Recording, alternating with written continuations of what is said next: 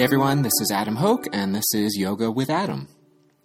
We'll be doing a headstand practice today, but first, if you're looking for more, I have loads of classes at adamyogapodcast.com. That's adamyogapodcast.com. And of course, you can find us on iTunes, and I'd love it if you could drop a review there. It just helps people find the class. Anyway, here's the practice. Hey everybody, it's Adam here, and we're going to do a headstand practice at the wall so you can develop your strength in that, and your comfort, and your familiarity. So if you haven't done any sort of practice, just make sure you do a little bit of down dog, a little movement, just sort of get the body warm and ready to go. So hit pause, do that if you haven't done that, and then come back. And then I'm going to go to the wall, and I'm going to take my mat, and I'm just going to fold it over once or twice just so I have a little bit more cushion. If you struggle with the placement of your hands, you have lots of options of how you hold the hand, how you use blankets and props. I'll put a link on the website of a few suggestions for that. So use whatever you're going to use. In general, it's fingers interlaced behind the head or a little fist with fingers interlaced behind the head. And we want to find the top of the head to place on the ground. So we can do that by finding the jaw. So it's sort of jaw at the base of the neck and sort of just go up that line past the ear, past the temples, and just draw a line to the center of the top of the head. And that's where we want to place our head down on the ground. So come down onto your forearms, place the top of the head on the ground. Make sure your elbows are about as wide as your shoulders. They can be a tiny bit out. It's not so great if they're a tiny bit in. That just compresses or clutters everything. All right, so elbows, forearms, outer wrist, press down, head on the mat, and then come up into a down dog with your head on the floor and get some pressure down into wrists and forearms. All right, so I'm just a little bit away from the wall. I'm going to hop with both legs, not one leg, both legs. So I'm going to bend my knees.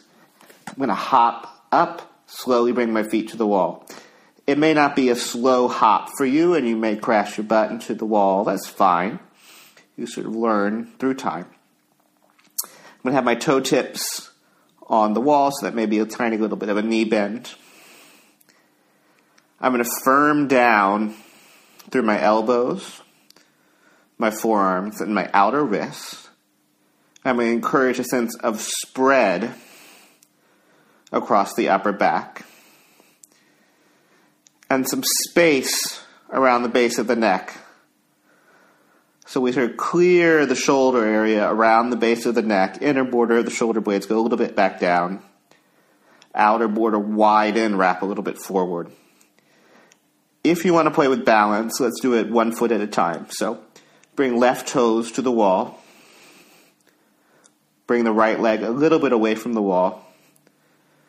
Keep the thighs relatively together and reach the ball of the right foot up to the ceiling. Sort of a cross between a flexed and a pointed foot. We sort of call it a floint. And then we change sides. Bring right toe tips to the wall, knee a little bit bent, left leg straightens up away from the wall. Have that flointed foot. And then left foot back. Check in with elbows, outer wrist, pressing to the wall, shoulders spreading. Repeat that one-legged pattern or both legs away from the wall. There may be a little wobble, that's fine. Just find that light point where you feel balanced. Elbows press, outer wrist press, shoulders spread.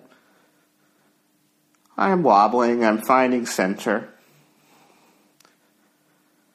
It's that feeling where everything feels in line. I'm still breathing. I'm still making contact with elbows, outer wrists, spread of shoulder. Only light pressure on the head. Okay, to come out, we're going to try to do this slowly. It may not happen slowly, but each time you practice, you practice. Bend both knees in towards the chest.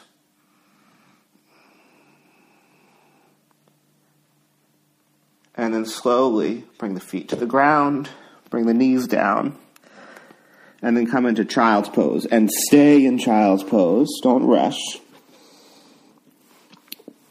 Upper back's been under a lot of demand. So let that release.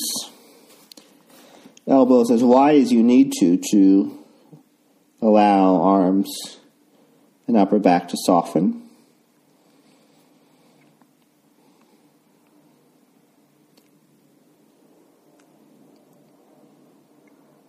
And then once you've released here a little bit, move up to all fours. And then move into downward facing dog. Reach through the arms, widen through the upper back, head and neck release softly down.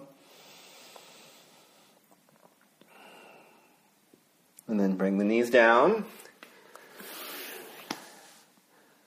And that's that. Keep practicing. Good luck.